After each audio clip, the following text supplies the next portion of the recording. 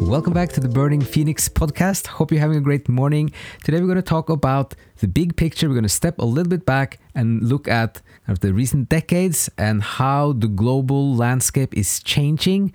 And we're going to start with a quote from China's President Xi in this week in the G20 summit in Bali.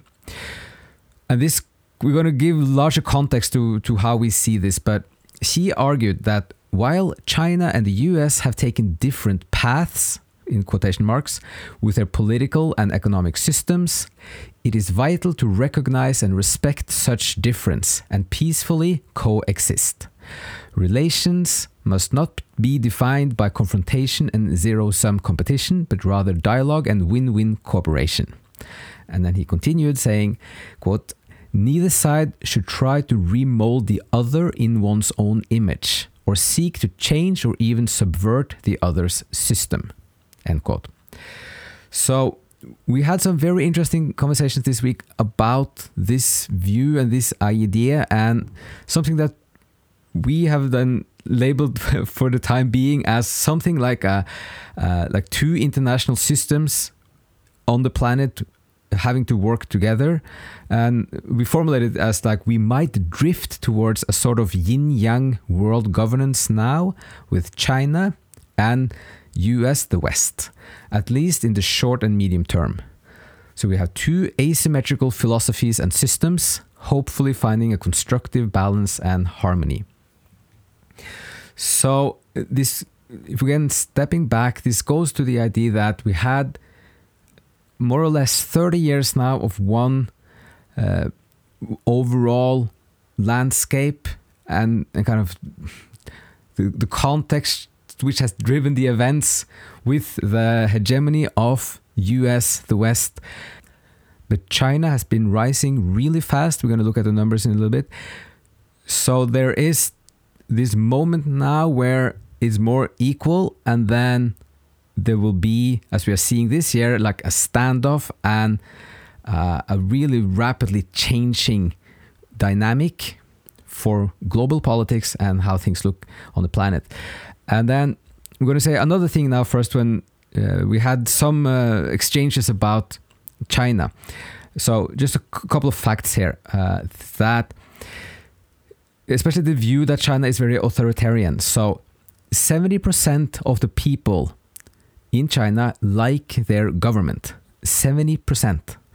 So calling it authoritarian, quotation mark, might be how it largely looks to us in the West of Europe, but not to the Chinese people in general. They are largely or mostly thrilled about their nation rising to prominence again and having their new "the Chinese dream" happening. China tripled their economy from 2008 to 2020, and will likely, or perhaps soon, surpass the US, and it is becoming the global leader in research, education, and technology. For example, the city of Shenzhen is seen to be 6 months ahead of Silicon Valley. And they built, in terms of flexibility, China built up Shenzhen from more or less nothing, like a little fishing village, to the peak technology city on the planet with over 12 million citizens in less than 40 years. And they are also absorbing the good parts of Western culture in astonishing speeds. And then again, this is not to promote China, but it is becoming urgent and very important to have a more realistic view of the America, the Western world, and the Chinese world, because it's changing so fast, and there's a kind of a lag in updating our own view on the condition of China, and also that it is fundamentally different, so they see things differently. So we're going to now have a book recommendation. There's a really good book that describes the changes. It's called "When China Rules the World" by Martin Jacques. The subtitle is "The End of the Western World and the Birth of a New Global Order." So he's a Cambridge scholar. He wrote this book in 2010 with many projections towards 2030. So he had 20 years projections. And now that we're halfway, you can read the book and you can see that he's very right about many many kind of both details and facts, but also the bigger picture. So we just wanted to read his opening of the book. The first chapter is called The Changing of the Guard. So this is more or less half a page. Since 1945, the United States has been the world's dominant power. Even during the Cold War, its economy was far more advanced than, and more than twice as large as, that of the Soviet Union, while its military capability and technological sophistication were much superior. Following the Second World War, the US was the prime mover in the creation of a range of multinational and global institutions, such as the United Nations, the International Monetary Fund, IMF, and NATO, which were testament to its newfound global power and authority. The collapse of the Soviet Union in 1991 greatly enhanced America's preeminent position, eliminating its main adversary and resulting in the territories and countries of the former Soviet bloc opening their markets and turning, in many cases, to the US for aid and support. The dollar became the world's preferred currency, while most trade being conducted in it and most reserves held in it. The US dominated all the key global institutions, barred the UN, and enjoyed a military presence in every part of the world. Its global position seemed unassailable, and at the turn of the millennium, terms like hyperpower and unipolarity were coined to describe what appeared to be a new and unique form of power.